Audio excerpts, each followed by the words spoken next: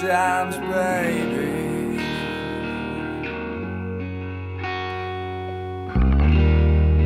Love me twice today.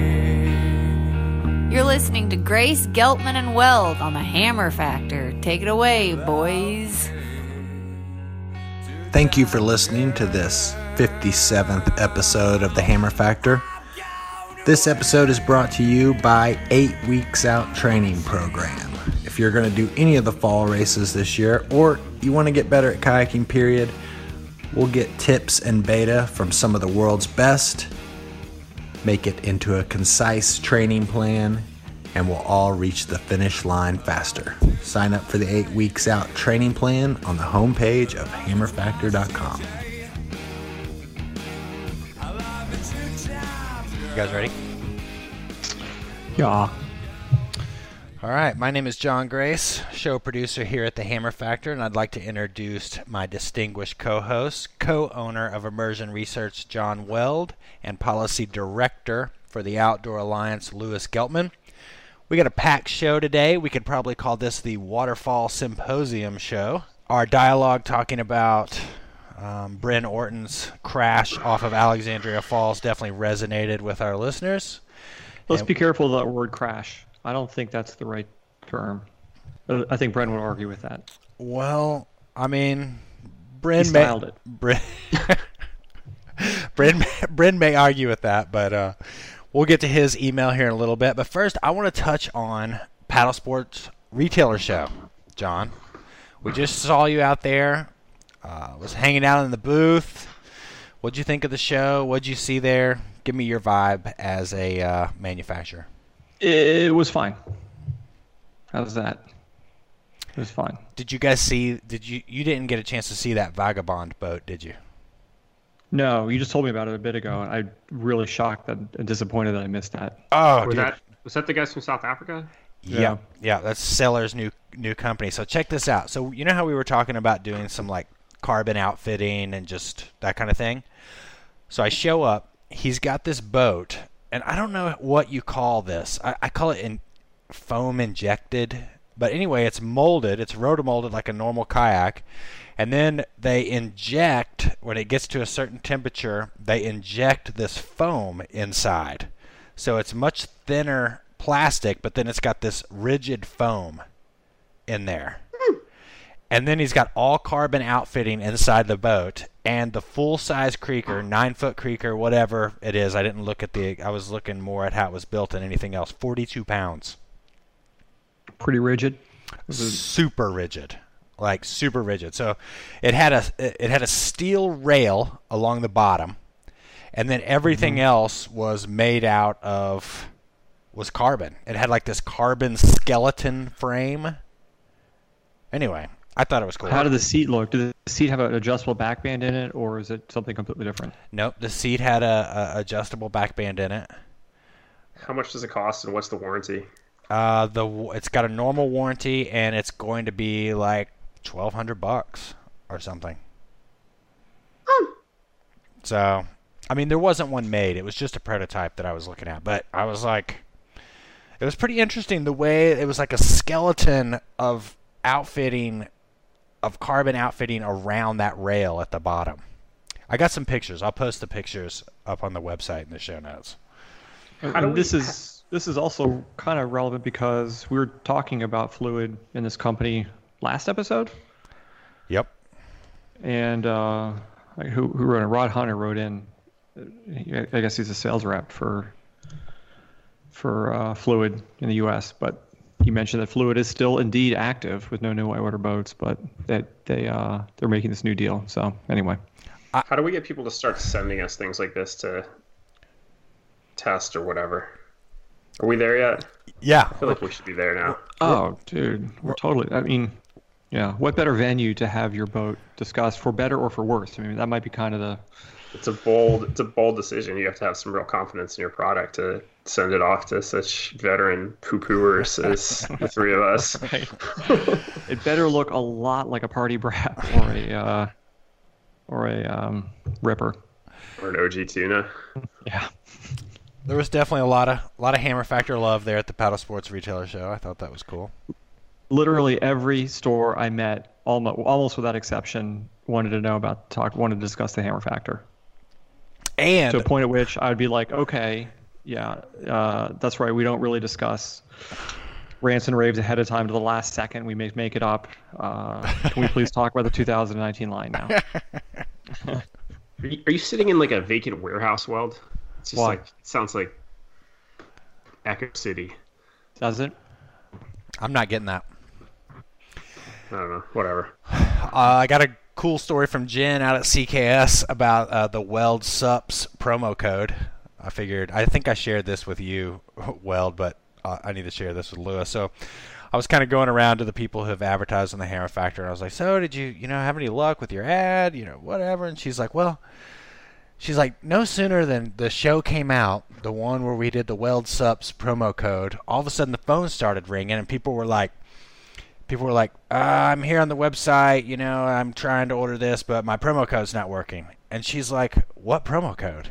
And the dude on the line, the first dude's like, Weld Sups. And she's like, oh, I really have to enter that in the system. So like they didn't even enter it in the system. They didn't think it was going to work. So that made me feel good. There we go.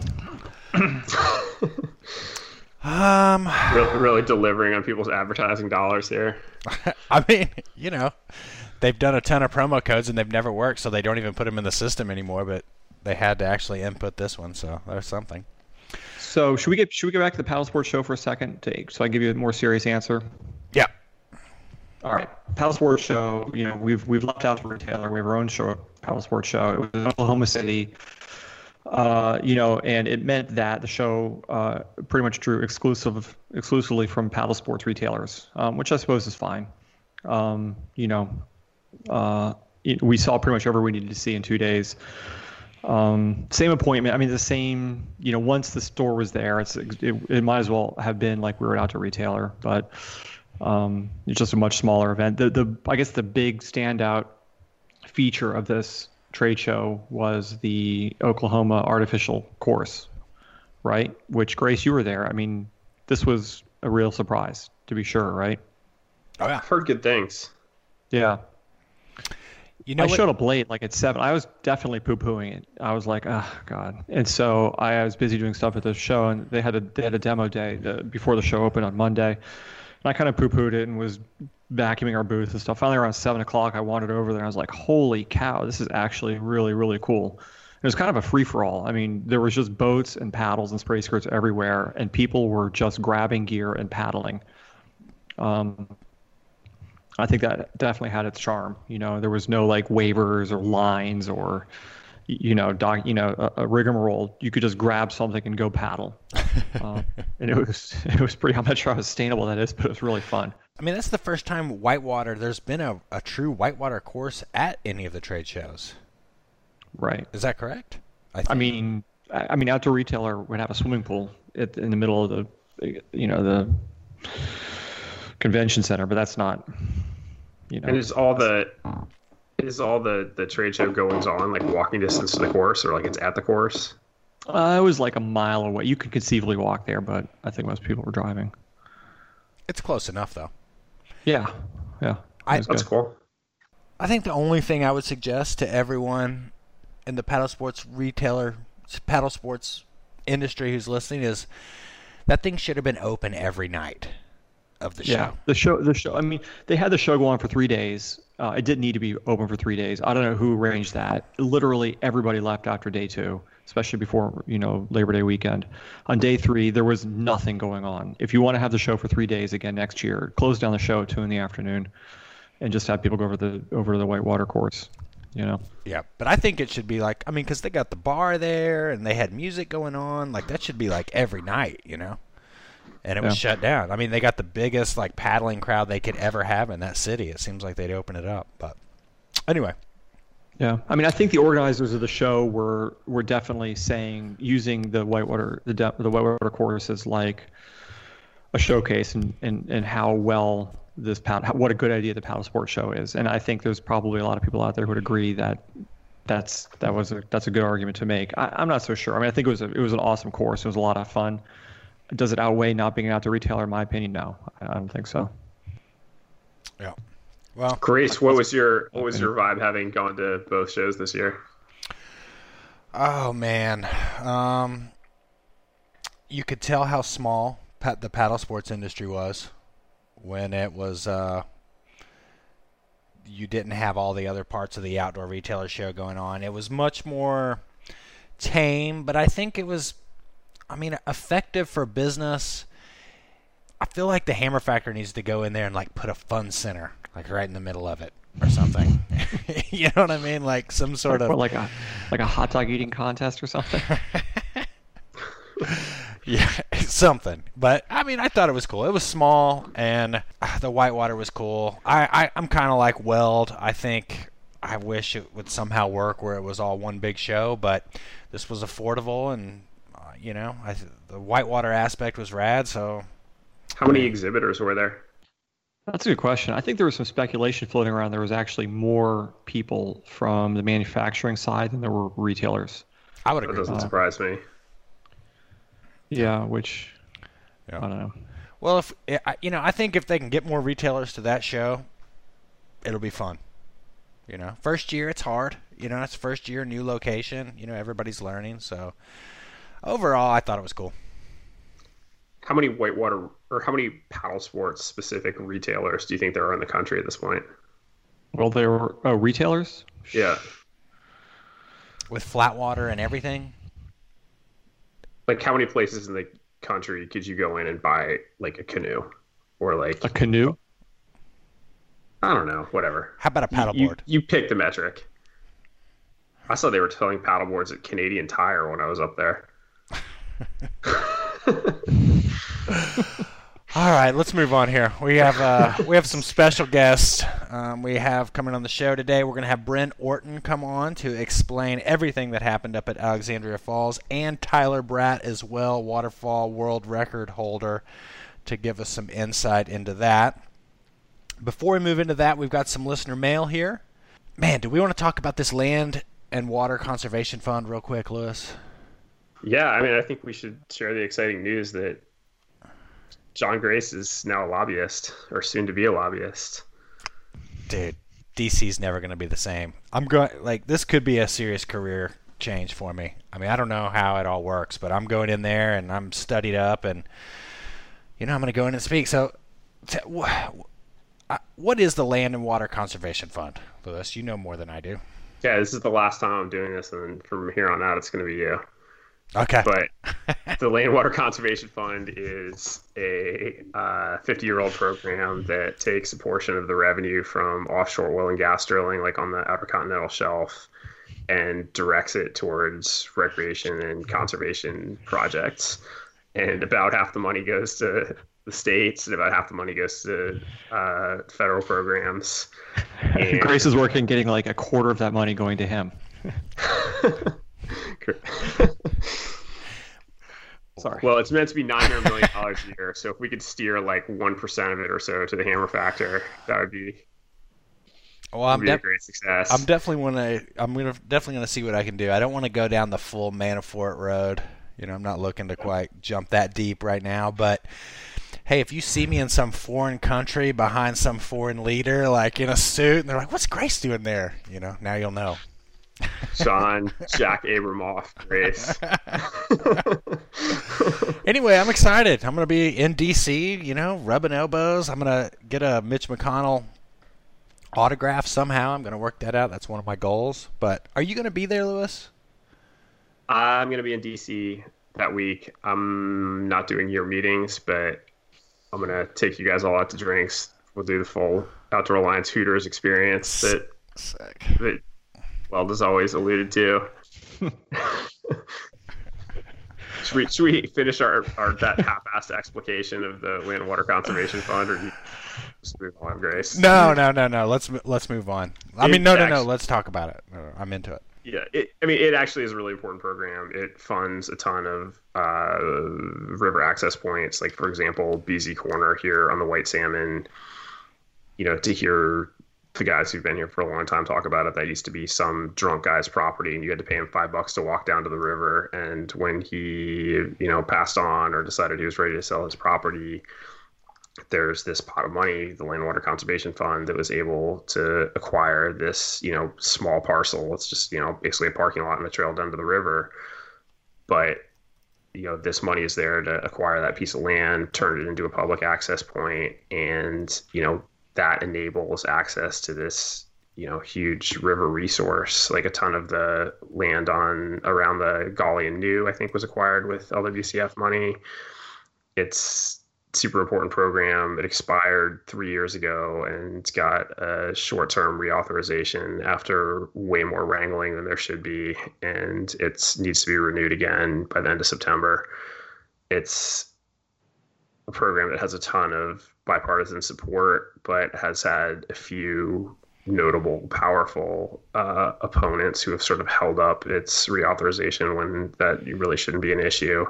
But I've heard some good murmurings about goings on with some of those problematic members of Congress in the last week or two, and I'm pretty hopeful that John Grace's presence in DC next week is going to push this over the line. Dude, rest assured, I'm coming home with a paycheck. And if you want to write to your member of Congress, go to Outdoor, and there's information on LWCF reauthorization. I think we actually sent out an action alert like today or yesterday. So you might even have something in your inbox from us about this. It's a good time to drop your member of Congress a line and say something helpful. Dude, this is the most no-brainer piece of legislation to me. I can't understand how it's even an issue. I mean, it affects everybody. It's good for loggers. It's good for hikers. It's good for fishermen. It doesn't take any tax dollars. It's the weirdest thing that it's being held up. So, anyway, I'll fix it. All right, let's get into the show here, guys, before we get too off topic.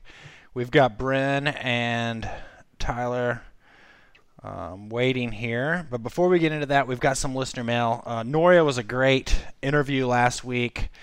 There was some great insight there. I really feel like I messed up the interview not knowing about that trip she just went on, because there was a whole lot more I wanted to hear about that. But we got a message here from Alin.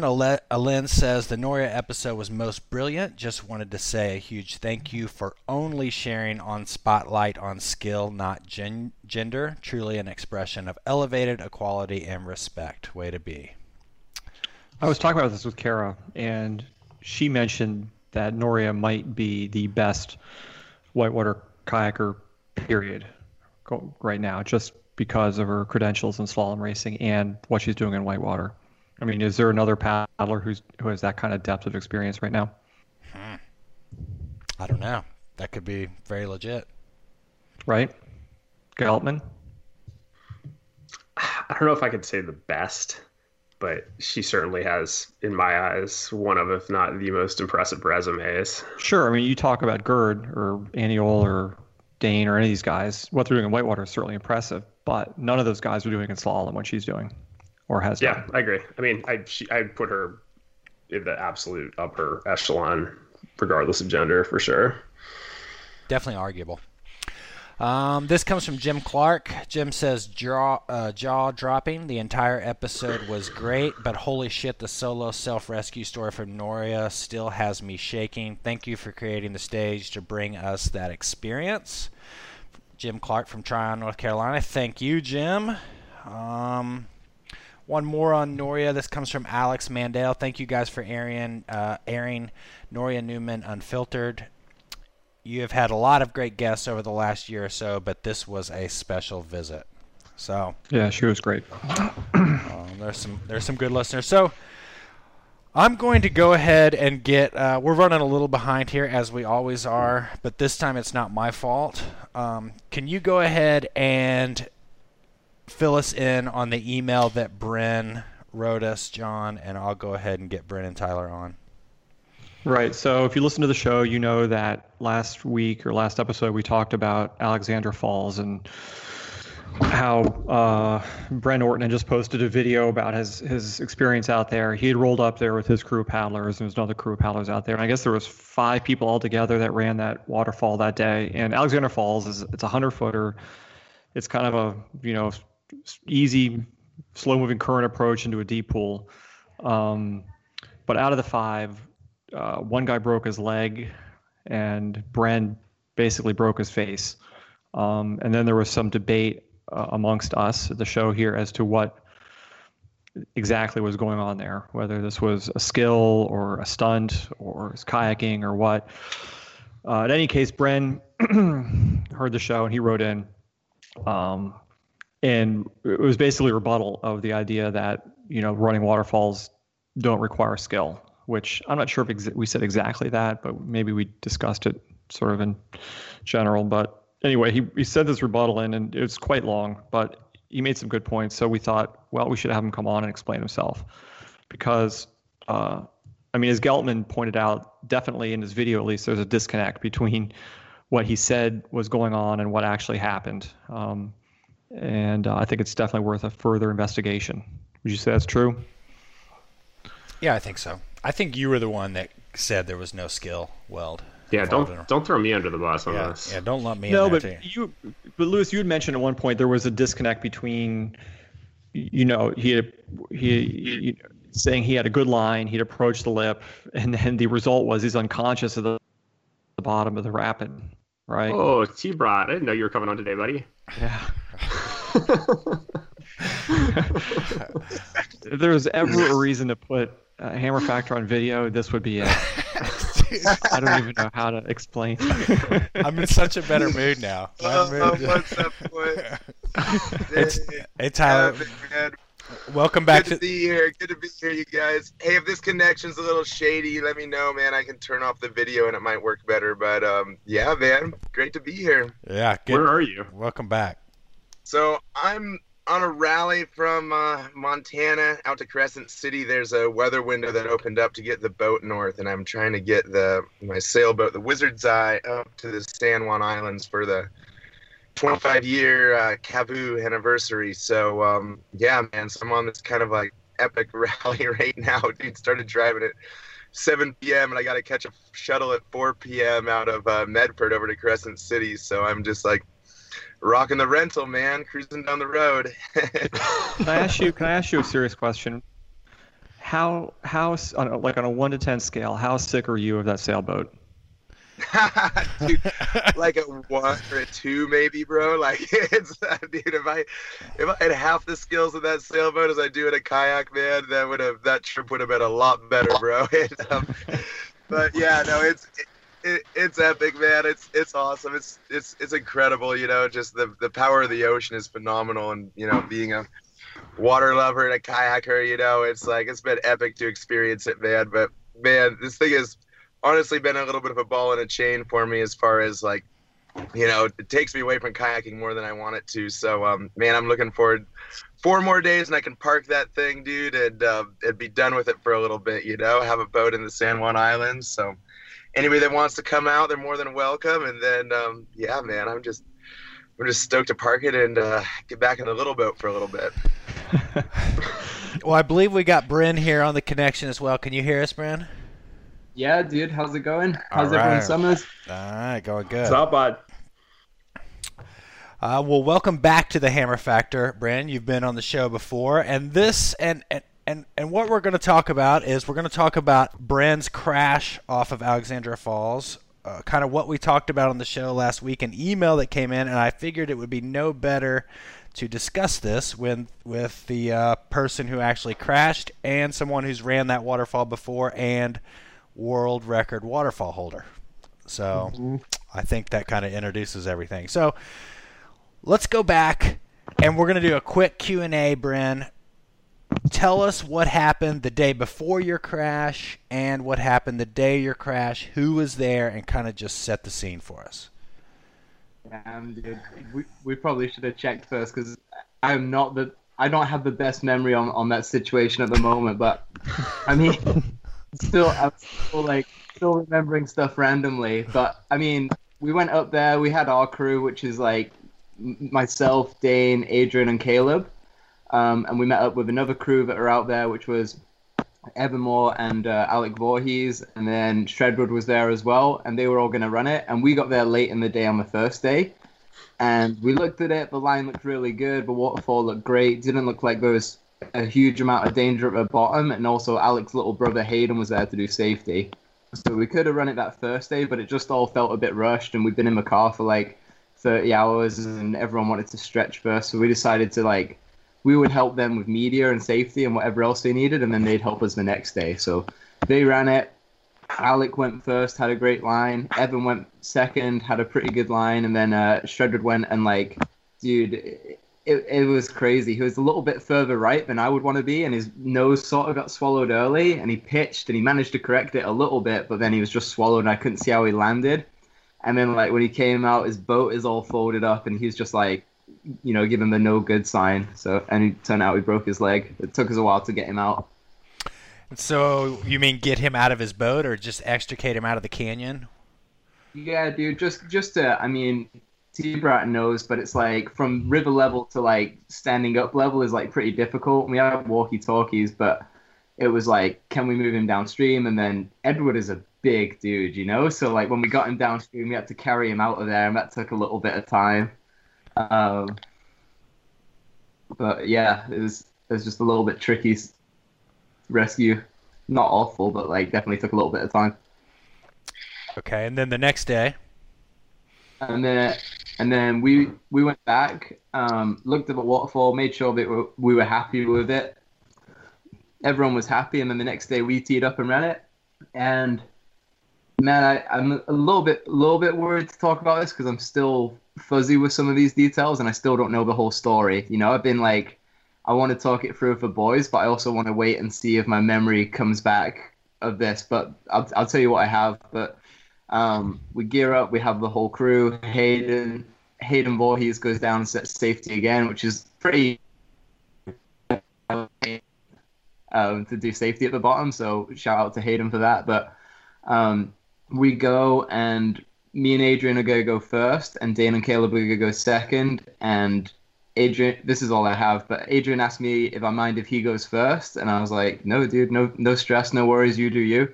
And then my last memory of that day is I give Adrian a high five, and I'm like, sick, dude, have good lines, I'll see you at the bottom. And basically, dude, that's all I have, really. And so you didn't see anybody, you don't recall anybody else running it that day? I have nothing. Me and Adrian were in the eddy up at the top. I can't even remember him paddling away, really. Okay. So weird. So Tyler, did you see the video of this run and what happened? Yeah, man. So I checked it out, man. Brandon, that was it was rad, man. The video that you posted of that, and bro, congratulations on the sickest line, man. It's so gnarly that you got so messed up because you really had just the dopest line off that waterfall, man. It was super, super impressive, and it's just wild, it's a really interesting thing for me because, obviously waterfalls are, bigger and bigger and bigger. Waterfalls are getting run more consistently, I guess. Palouse happened over 10 years ago now. I think we ran Alexandria 2 years before that. But, so Rush and I ran it, Rush had a gnarly experience, but didn't take a huge impact. And then, earlier this year, Aniol and Benny Marr ran it.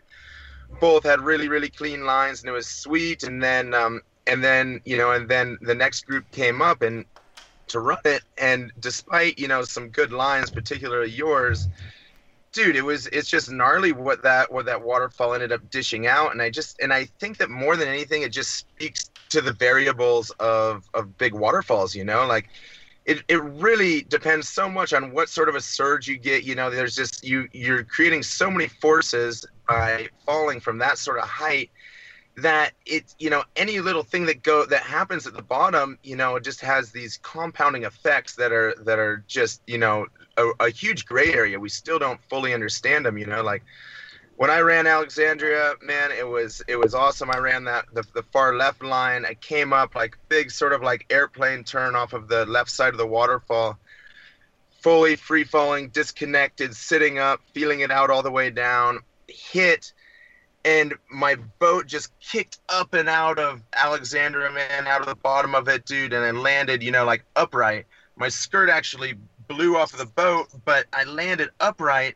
And, there wasn't even any water in my boat. I just paddled away from it, Like, I've taken, like, hits that have been, like, 5 times as hard on Spirit before, dude. It's like, I just ended up, like, with a fairly similar boat position as you did, only somehow, man, I just got, like, this, like, epic transition at the bottom of it that just, like, boosted me out and away from it. And, it was, like, all happy days, But, yeah, bro. Again, dude, congrats on an epic line, man, and I'm glad you're okay. And I'm sorry you took such a ferocious hit, man. It's just gnarly. Thanks to you. Appreciate it, dude. And mad respect for the first descent, dude. And as well, I mean, you guys were running that thing at roosting high flood stage where it looked way gnarlier, Like, there's a huge difference for people that don't know, in my eyes, between the left line that Tyler and Rush ran and the middle line that has been run since, Like, for me, the left line is like, I would be way more on the fence of running it if it was the left line that I had to choose from. But the middle line, I'm like, oh my God, that looks amazing. But it's really cool, man, to hear you talk about the forces and for you to, you were happy with the boat angle. Because, like, in my mind, and, on your impact of Spirit, because, like, in my mind, what happened is exactly that, I landed pretty vertical, but as I landed, the boil exploded and, like, grabbed the nose and threw the nose up, and then the curtain lands on me, and then just, like, all that force and all that speed I've built up, just all of a sudden the boat goes from dead vertical to dead flat, and just kaboom, I don't know who I am anymore. And so, Brent, do you think you hit your face on your boat or on your paddle? Do you know? I don't know. I'm 90% sure that it was my boat, just because I've never hit my face when I've tucked with my paddle, and I like, if I could remember, I'd be able to tell you for sure. But I guarantee you that on a waterfall that tall, then I would have tucked really hard, and I just doubt that it would have been my paddle. But for me, I think it's the boat coming up. And looking at how my helmet broke and everything, I think that it was the boat and maybe the cockpit rim on the left-hand side that like shot up and hit the bottom of the helmet. That's my theory anyway. You look great, by the way. I mean, that original video, dude, you look like you're healing up good. So let me... I don't want to step over John or Lewis or anybody else who wants to bring here, so just interrupt me if you want to. But Tyler, you've ran a lot of big waterfalls, the biggest ever. But also in the course of that time of running waterfalls, you've broke your back. Totally. Yep. I did, man. Yep. Okay. Of course. Yeah. So, yeah. Go ahead. Okay. And then so, Bryn, you've run a lot of waterfalls. And this time you had a big crash. And I think what happened on the last show and what we were getting at was that maybe there's what I was getting at anyway, and you guys can correct me if you're wrong here, but maybe is there something in gear or technique or a way to change this up? Is there something maybe we're not looking at that can be changed to do this more consistently? And I can kind of cite some research that we found online, and I'll get into that here in a little bit. But, like, just off the top of your heads, like, do you think the way that we're running waterfalls right now is the way to do it? Well, yeah, go ahead, Brandon. Man, I'll let you go ahead, dude. It's all yours. Okay, cool, man.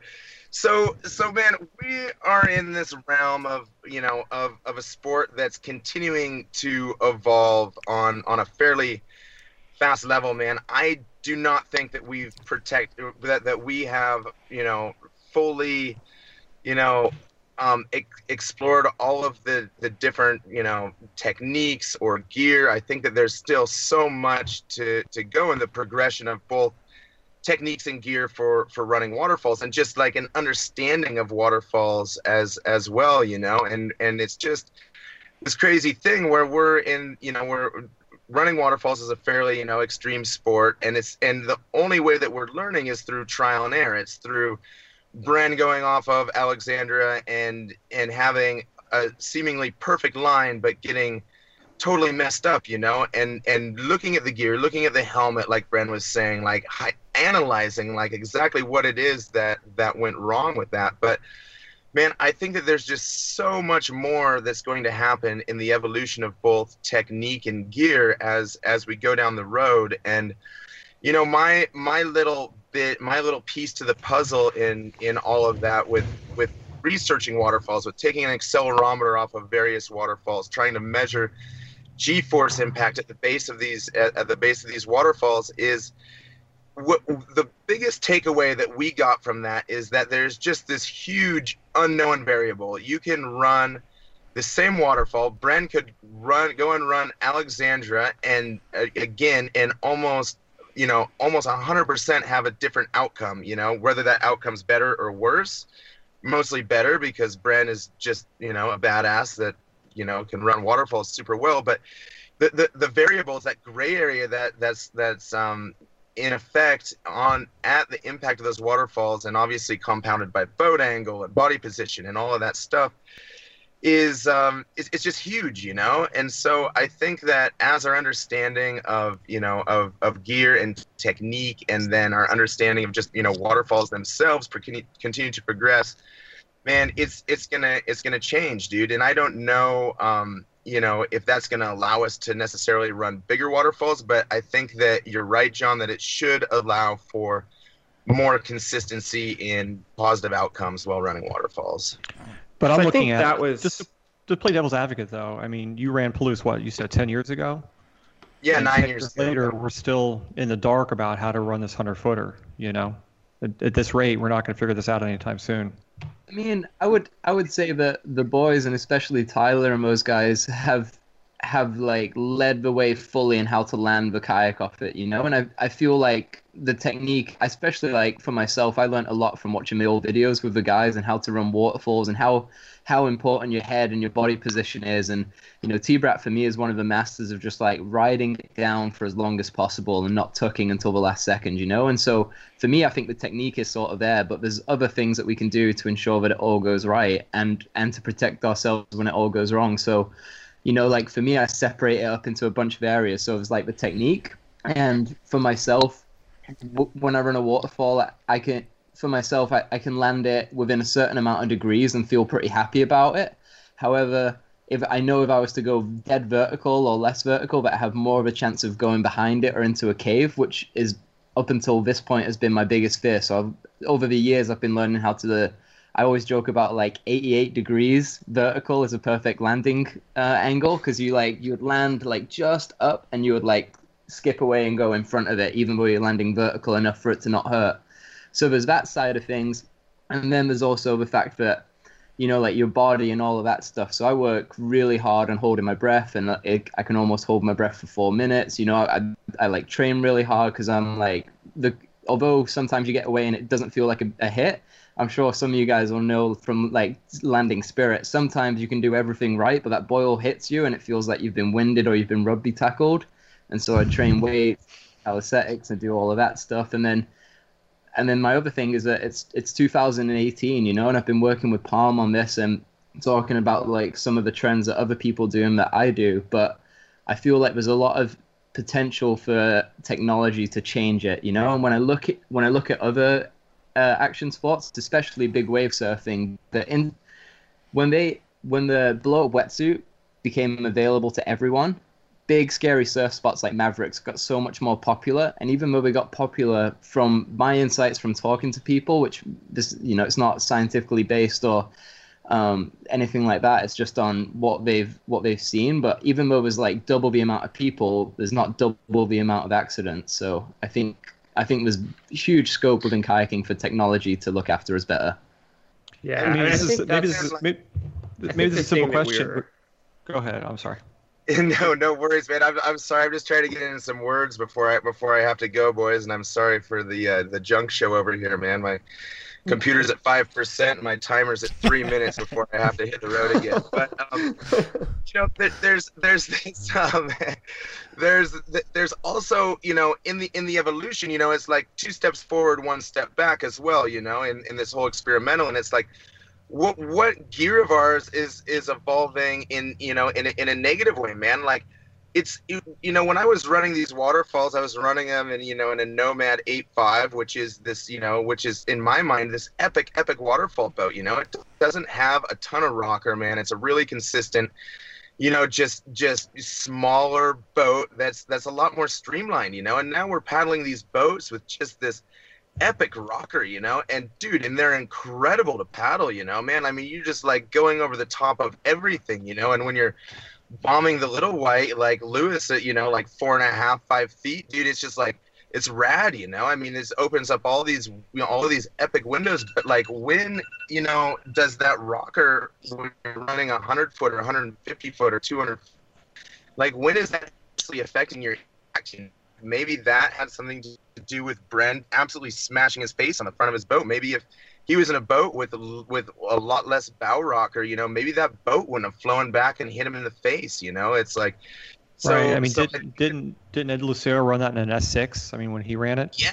So Ed Lucero first descended that thing in an S6, and just I think with big boat, by the way, man, you have to become a part of the waterfall, man. Like it's like that's what went so well with Palouse, man. I was like immersed in that waterfall. I went down with the water, and then Alexandra, luckily, I got that kick out. But Brendan and I had a similar separation for the waterfall where we were actually out away from the waterfall when we landed, and had a very, very similar line, very, similar boat angle, except I, ended up just like penciling a little bit more and shooting out, and Bren's boat just, stopped immediately and kind of flew back in his face. So I wonder as well, like what sort of like, boat designs. I mean, you just, you're going so fast, man. You have so much acting upon the boat, like any little bit of variation there has, huge compounding effects. And so, Brent, I think you're right, man. I think there's huge steps in safety to be taken, as far as, being able to, maybe have like a few breaths of air on you, or an inflatable, something that inflates, that can like get you to the surface if, in the case that you swim, but it's not like there all the time so that you can actually swim or go under holes or whatever. There's like, helmets, full face helmets, bro, I think are like, a super, super epic idea, man. Like maybe like even like a neck brace, a back brace, like they wear in mountain biking, so that when that fling happens, when you hit the back of the boat, you don't get totally rocked the other way. There's just like all of these like things that,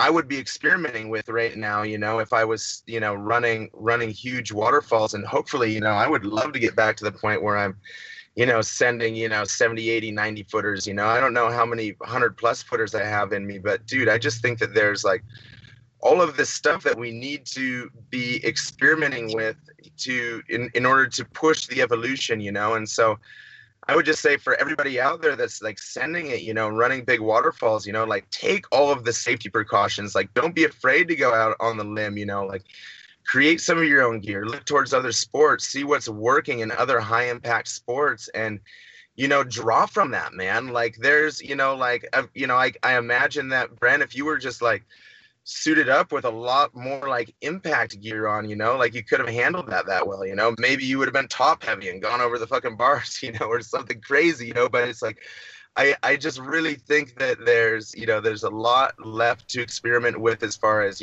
gear and technique. And then maybe we should look at some of the things that are starting to adversely affect, us on big waterfalls. And I'm sure, people would argue the other way that maybe rocker helps a bunch, but that's just one thing that stood out to my mind that's different between now and 12 years ago when we ran Alexandra, is just boat design itself. What do you think, Brent? Do you think the Macno had a negative effect on the landing? Potentially, yeah, man. I was talking it through with Benny the other day as well about that because, he loves the original tuner but he wasn't that fired up on it for big waterfalls. Just like Tyler was saying, although those kayaks make it an amazing journey down the river and everything, and in my mind they make it easier. You know, they're easier to boof. They skip out faster over stuff and all of that. But they're incredible. But yeah, I think definitely modern day rocker in the best creek boats around. They definitely that contributed towards it. You know, which is like it's an interesting thing because I know that some people are running bigger drops now in like rippers and stuff like that and RPMs and whatever.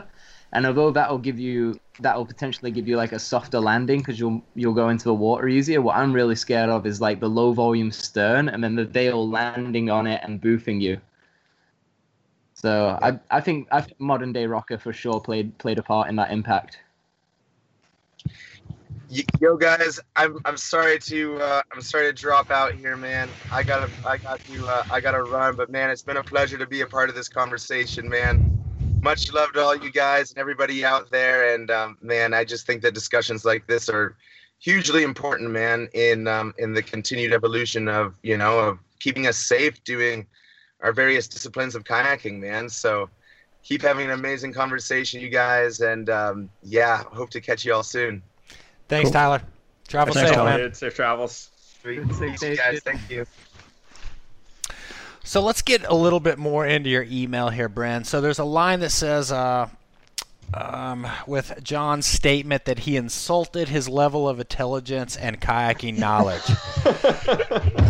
Can you expand on that just a little bit here? Because this is really what I want to hear. Let's expand.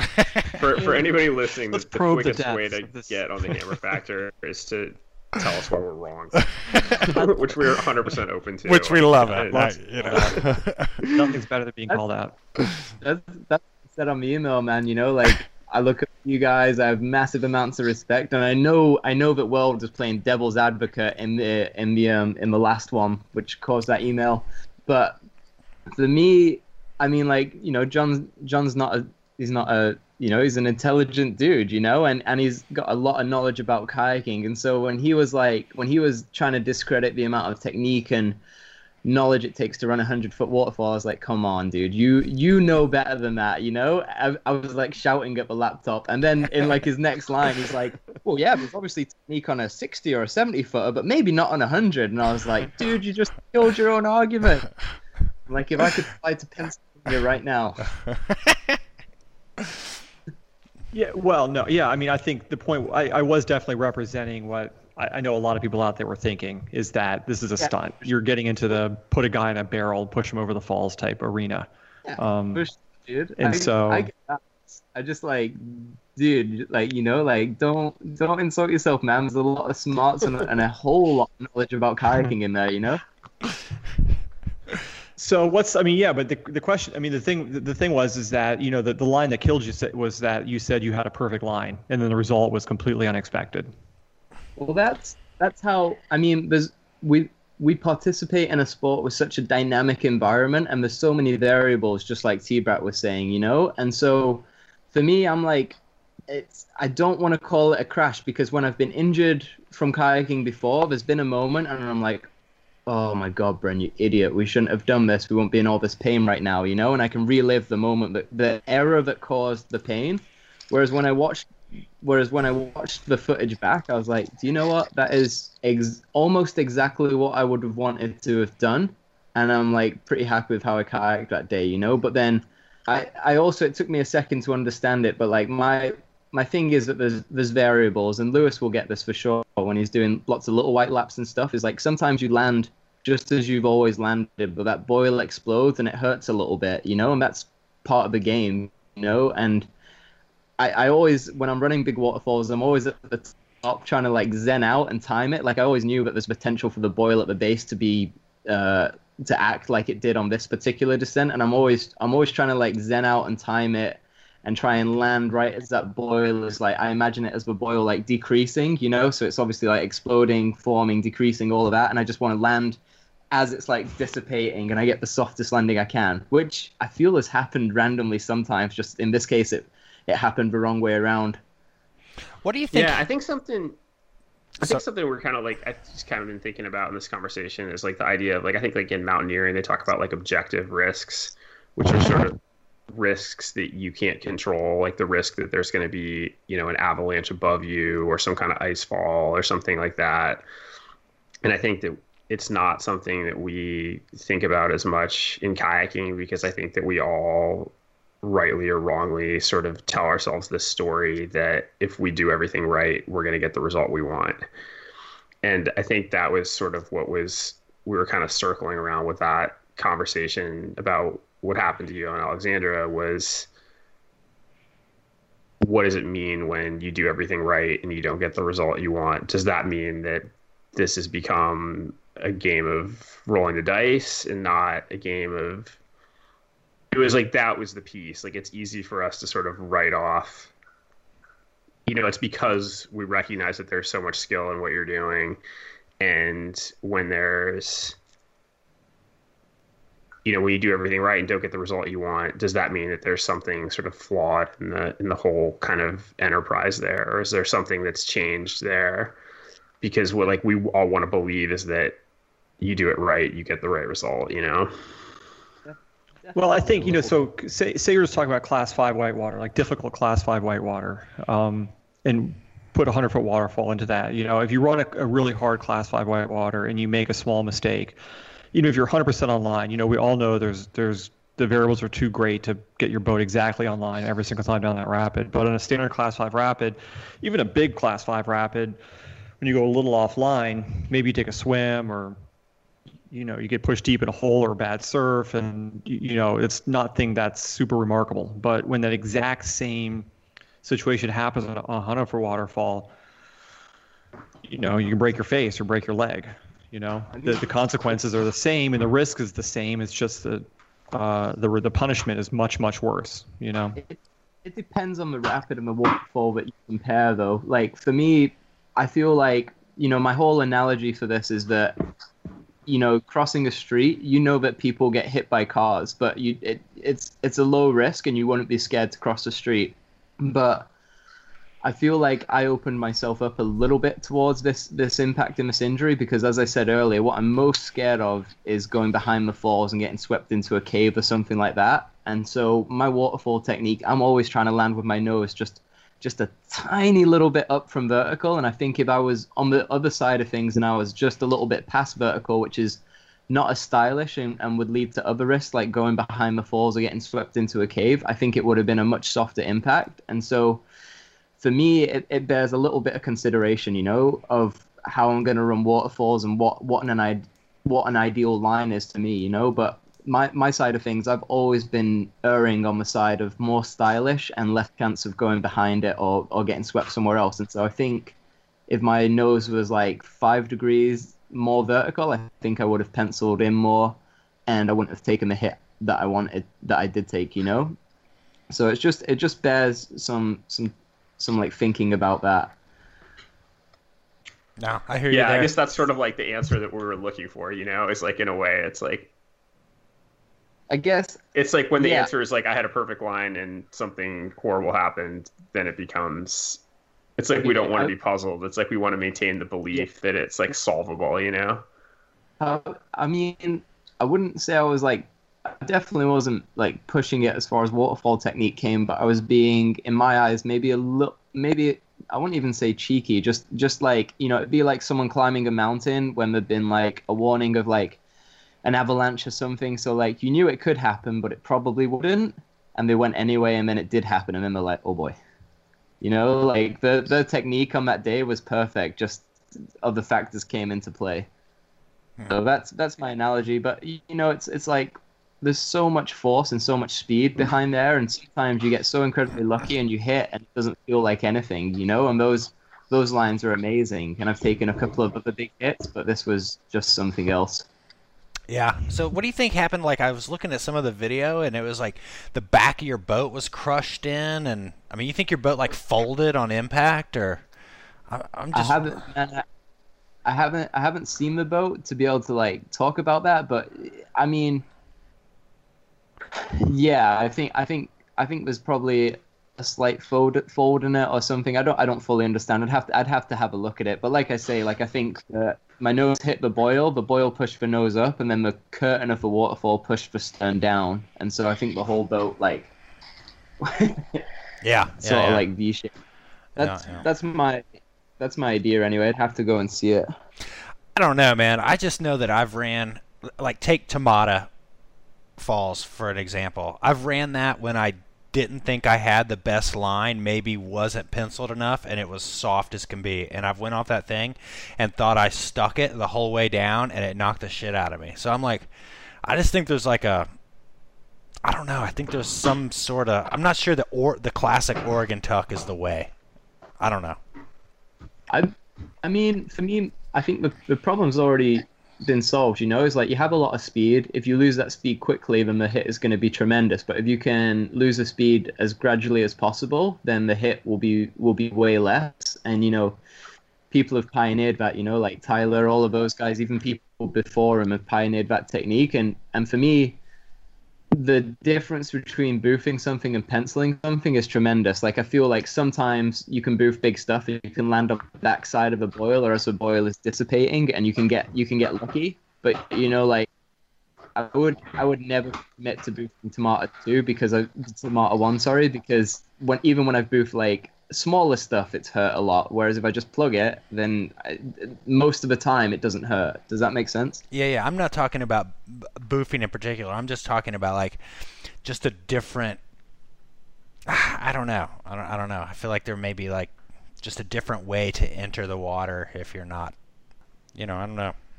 Food for thought. Maybe there's always potential for technique development and everything, and I think. I definitely want to do some experimenting and play around with stuff in the future. But I think for me, I don't know. I guess it requires a bit of a perspective change in everything. But you know, like my main thing is I want to land vertical, so the boat goes through the water and slows down as gradually as possible, and I want to have my face as far forwards as I can, so that if I were to impact really hard, then I would have less time for my head to get up to speed. Does that make sense? Rather than if you were leaning back on the back of your boat, then you'd have the full movement from like back of the boat to front of the boat. I think you'd be more likely to smack like your forehead, something like that. I'm out. I'm done. No, that's great, Bryn. Man, I don't know. Don't think any of us here aren't Bryn Orton fans. Just so you know. Hey, no stress on my end. I'm not softy. You guys can say what you want. I appreciate the honesty as always. What advice do you have for the kids out there listening who are ready to go 10 feet higher? Man, I mean my biggest advice to all the kids is always just like have fun, be safe. You know, like the best way to progress is doing hard moves on easy white water. You know. And for me, there's a huge, massive difference between what people run and what they tell you about and how they run it, you know, and what I see and what other people see. And so for me, it's spend your time on easy whitewater and trying to come up with hard moves and be inventive on easy whitewater that is safe. And when you do step it up, the idea is that because you've been practicing on this easy whitewater and doing hard stuff, that you just mesh in there, you know. There's no like big jump of like, oh my God, this is class 5. This is terrifying. You know, you just fit in there and you belong. Which that's my best advice. And yeah, just have fun with your friends and don't worry about sponsorship. Just go kayaking. That's right. Don't worry about sponsorship. I like that advice.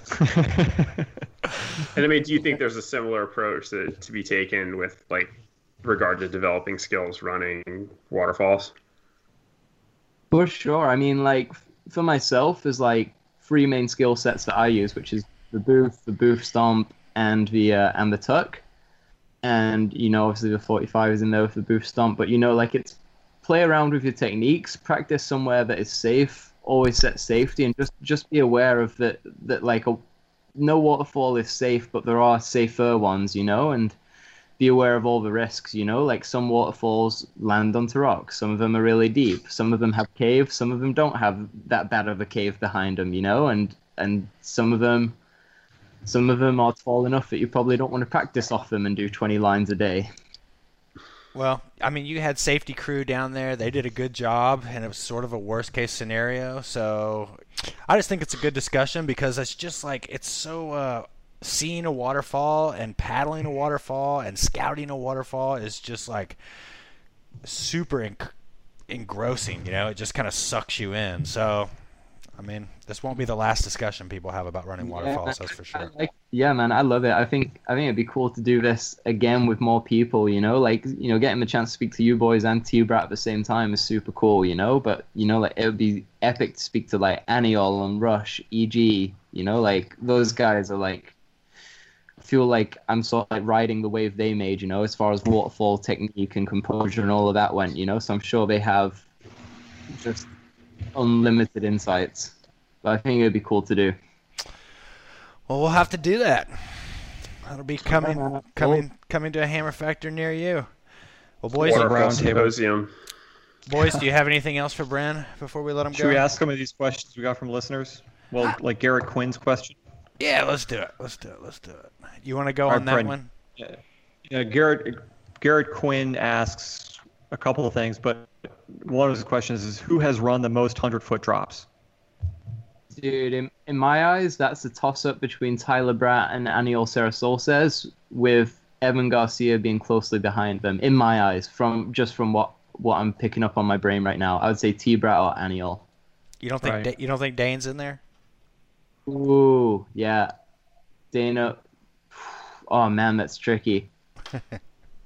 That is tricky, dude. I would say between those four, I would say that it's either T-Brat, Aniol, Dane, or Evan. Maybe in that order, I don't know, but they're all up there. They've all got some mad epic descents on huge waterfalls. All right, Chris Grotmans, he wrote in. He's concerned about your head and head injuries and repeated blows to the head. Do you think this is a thing or no? And you could throw in back injuries as well. I mean, I think Tyler's going to have some back problems down the road if he doesn't already have them. Yeah, is this something we should be concerned about? Absolutely, and you know, I have mad respect to Chris Grotmans, epic kayaker, cool dude.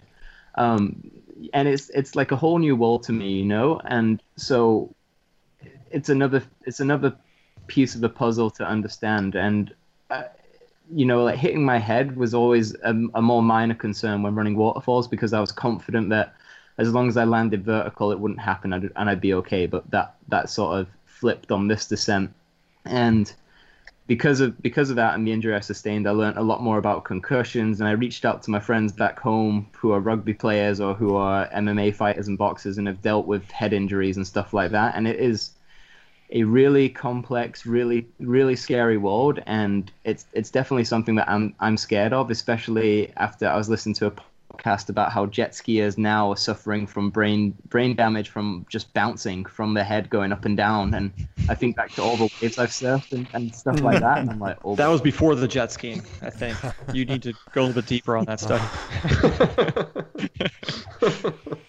Yeah, the email from Chris was really good. Basically, he had some good information in there, and he's basically saying that, you know, brain injuries are nothing to play with. Yeah, I mean, at some level, man, it becomes an impact sport. Yeah, absolutely, man. And you know, like I think, you know, I have the boys were all really concerned, and all of my close friends were, because they've seen me just muscle up through injuries. You know, like they've seen me kayak on broken ribs, and they've seen me tape my broken hand to a paddle and all of that stuff. You know, and everyone's worried about me, but I'm for sure taking all of the advice from everyone that's been kind enough to give it, and you know, I'm gonna take it easy and do some other stuff, and I'm gonna avoid hitting my head hopefully forever, but at least for the rest of this winter now. But it's cool, man. You know, I think it's been an amazing couple of years pushing hard on the creeks and the waterfalls, but there's also been a bunch of stuff I've wanted to do in England and other things which are not quite as big or as hard or as quite as capturing to watch, but I think it's going to be super fun. So I agree with Chris 100%. Don't mess with brain injuries; they're scary, and I'm going to take it easy for sure. I will say I think I got lucky on mine though. I know people that have struggled way more with concussions. For me, it was a rough couple of days, and then I was fine, just back to normal. So I feel like I got lucky. Well, you look good. I mean, and that, dude, and that, I was expecting you to come on I was expecting you to come on the Skype, dude, and just be all black and blue, and like a full body cast. Dude, I looked real tough that first week. I looked like I knew how to fight, or didn't know how to fight. I don't know. Well, very good, man. Well, thank you for coming on the show. That was some really good insight. Yeah, that was awesome. Yeah, thanks, dude. Where are you? Dude, I'm in Beachburg, Ontario. I'm like hanging around the Ottawa with my friends, but sort of in my mate's spare room right now, which is pretty sick. Nice. But yeah, thanks again, guys. I hope you have awesome summers. I hope you're getting out on the water a lot and hanging out with cool people. And yeah, are you guys doing more of a show now, or is this the end?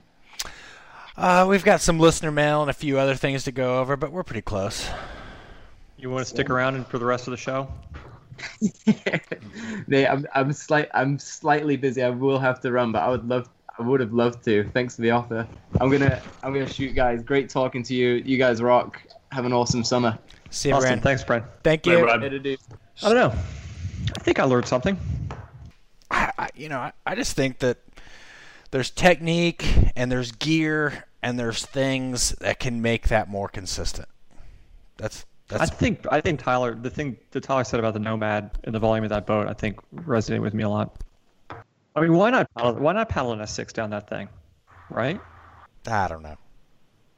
I think what Bren was saying is that his concern is losing the stern into the curtain and landing flat, But I think a smaller boat with less rocker would make sense. I mean, I do not like how hard that OG lands. Like, I'm scared of that thing on Spirit for sure.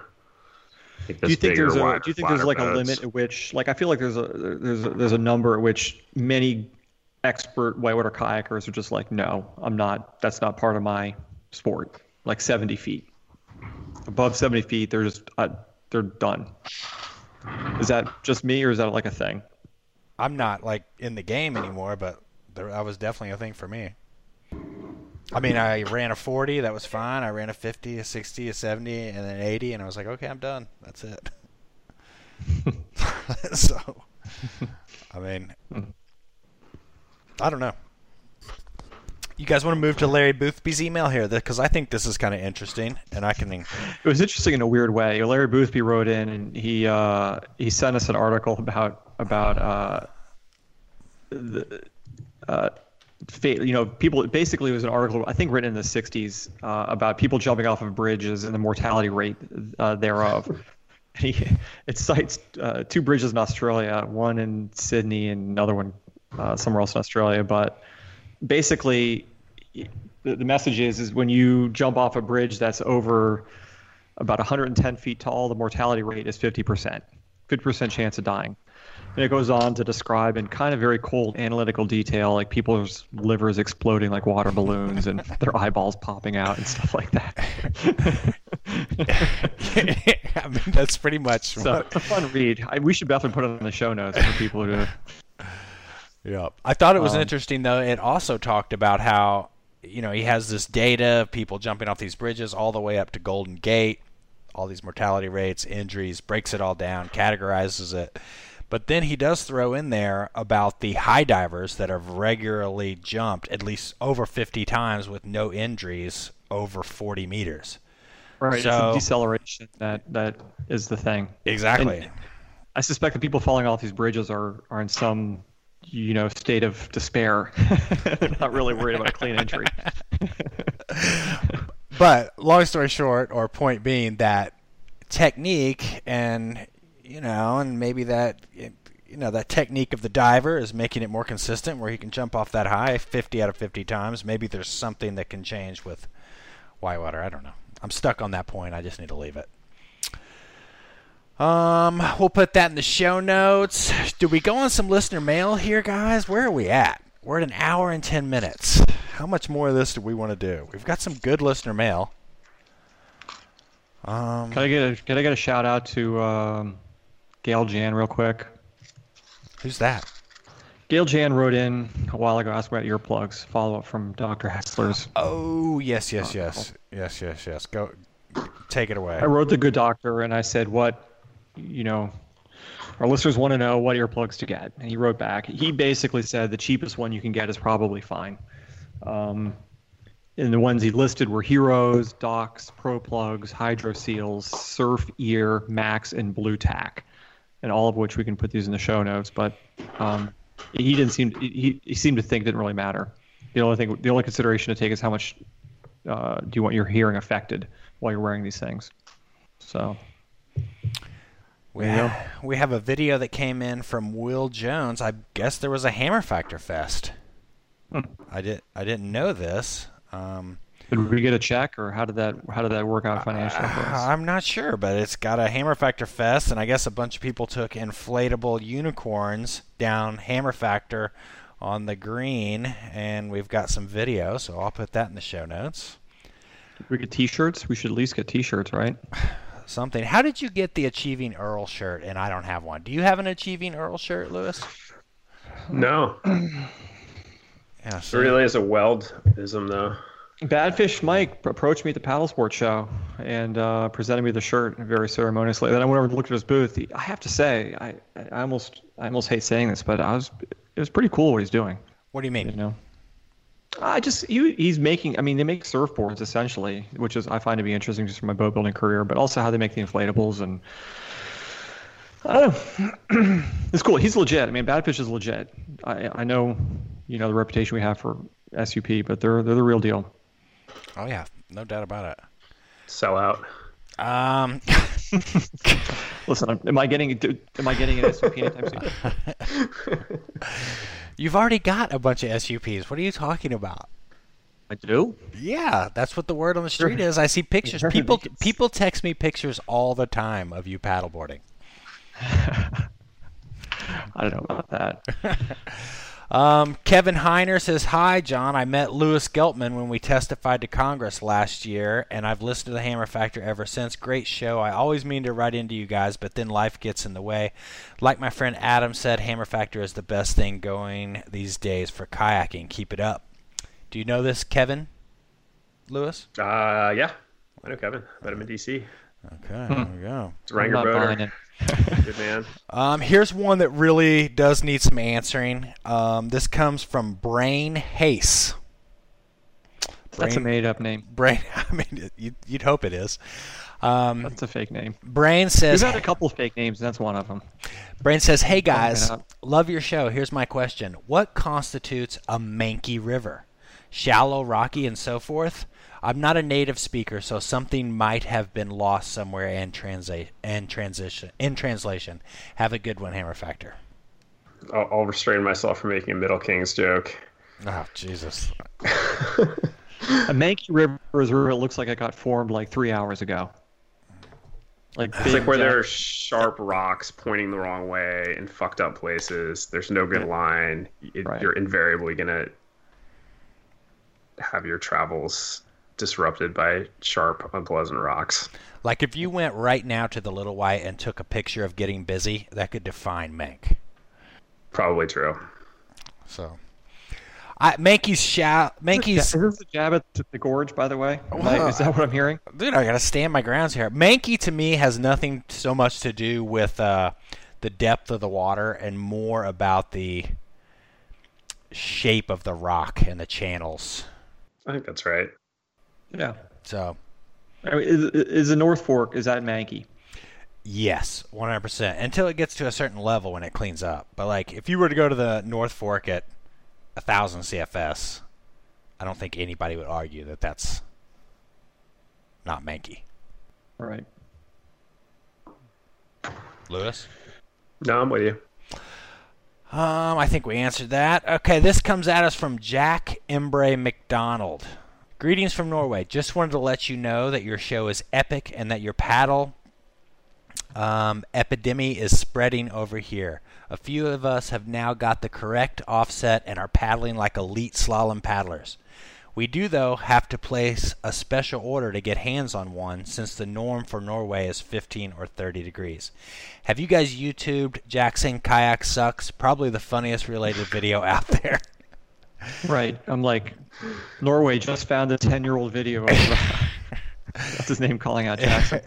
Mamba Mitch. Cheers from Fosdar La Proget. That's their crew. I guess that's their gang. Yeah, it's a thing here too. So we need a Fosdar Prologet T-shirt for the Hammer Factor. Yes, that would be. That email made me happy. I like that one too. Good on you, Norway. Good on you. One last email here before we get into some rants and raves, because we are way over time, as always. I think I found a good spot for that. This comes at us from Will Jones. I think I found a good spot for that hot dog stand Lewis wished for at Spirit. Wonder why we don't see more food trucks hitting up the takeouts of most popular runs on the weekends. Untapped market or bad business plan? What is everyone's favorite after river food? Taco stand on the green is pretty good, but it would be even better if they brought a truck to the takeout. What do you guys think? Do we need food trucks at the takeout? No. I'm not into that either. I don't know. If there's a million people there already, you might as well. I don't know. That's not the wilderness experience I'm looking for. Yeah, but if it's a wilderness experience, there's not going to be the market for the food truck. But if you got up to the field at Golly Fest and there was somebody up there slinging burritos, you wouldn't be stoked to avail yourself of that? I don't know. It just seems unrelated to me. I don't know. I'm a sucker for a good food truck. Grace, where do you weigh on this? I don't know. I'd rather have like a beer truck. That's just me. Yeah, like when we used to take out of the cheat back in the day, there was a guy, I can't remember his name. Used to have a pickup truck. You'd pay him a couple dollars, and he'd take you up the hill on the out of Jenkinsburg in the back of the pickup truck. Glenn Miller. Glenn Miller, yeah, and he'd have like a cardboard box full of tall boys, right? And it'd be like January, and you'd be snow on the ground or something. That's as far as I'd want to take it. How about like the ladies at the church in Swiss who used to sell hot dogs? You remember that? You'd like get to the takeout of the Lower Gauley, and there's like the ladies down there selling like chili cheese dogs. I remember that. I'm cool with that. Yeah, that's all right. Maybe it's the food truck that just seems a little too pretentious to me. It's food in a truck, man. Now why? Know, Now why very is hipster? Why is a food truck is hipster? I know you're gonna be on the river, and then they're gonna take out and be some guy making like Korean tacos or something. I don't know. It's just a bit much, right? I mean, hot dogs and Swiss. That's okay. Dude, I want to get one of those Badfish River Surfers for Golly. I have to say, they had a video of a guy surfing a wave on one of these little dinky SUP boards, and I'm not seeing it as a sport, but I may want to try that. Dude, I think it would be so cool just to paddle your boat, like just do a marathon and hit all the good spots. I don't know. I think it seems The different. look of disgust on Lewis's face is... I'm like sort of with Weld that there's something compelling about surfing waves. Like the downriver travel on the SUP to me is just like That makes a no baby sense. giraffe on roller skates. And I watched these guys surf a wave at Golly Fest, or not Golly, on the Lower Golly, and whatever the diagonal ledge is or whatever. And I mean, after 5 minutes, it looked stultifyingly boring. I mean, I could see hopping out, doing it for a few minutes, and then moving on. But these guys were there for hours, and that was mystifying to me. Well, we're off the rails. It's time for rants and raves. Everyone's favorite part of the show here. Who's going to close us down with the first rant or rave? I'm going to rave about West Coast mountain biking. Well, you better, because that looks like it's all you got right now. Because I was like mountain biking, and I had like layers that were working, and I was hydrating, and it was like a real bike experience, because we don't really have that back where I'm from. It's Now- usually, What do you mean? I mean, mountain biking in West Virginia is very rustic. Let's just put it that way. Imagine very steep hills, like 25% grade, grapefruit-sized boulders everywhere that are moist. It's probably raining or about to rain, or it has been raining all day. Like a flowy trail usually means you're like riding in a riverbed itself. Or there's a pit bull chasing you with a chain still around its neck at some point, and or like a triaxle culture. Nothing's really going your way. You know what I mean? It's not like, and you could bring all the food and whatever and whatever you want, or like you're gonna be soaking wet, and it's gonna be 100% humidity, or it's gonna be freezing cold, one or the other. But out here, it's like, this is what everyone's talking about with the mountain biking. I get it. Man, wait till you get out of the gorge. It's like I feel like that was how I felt when I finally left here and went to BC. It was just a whole nother level. It gets so much better, man. Well, there we go. Great. I'm here, and Geltman's like poo-pooing the trails, saying it's all dusty and crappy. I'm like, what are you? This is great. I feel like we get so spoiled out here for every sport. It's conditions. You become a snob pretty quickly. I don't know, man. I'm gonna rant about the low water blues. I just want to go kayaking so badly. I'm just like listening to Tyler and Bren talk, and I'm just like, man, I want to go run a waterfall. I don't want to go run a 100-foot waterfall, but I want to go run a waterfall. And like Bren is just like, it's like, he's got hurt, so he's got time to like move on. And it's like, we're now like off to the Ottawa to recuperate. Man, I just want to go kayaking like so badly. This time of year, oh man, I'm just like, I feel very parched. Well, oh man, one thing I want to add. So in our 5 questions in 30 seconds last week, I called out Ryan Stevenson at Astral and said he had a dumb question, and he kind of sent a rebuttal back to me about that. So sorry for calling your question dumb. Was that the 5-second rule on soup? Yeah. That's a dumb question. Thank you for listening to Hammer Factor 57.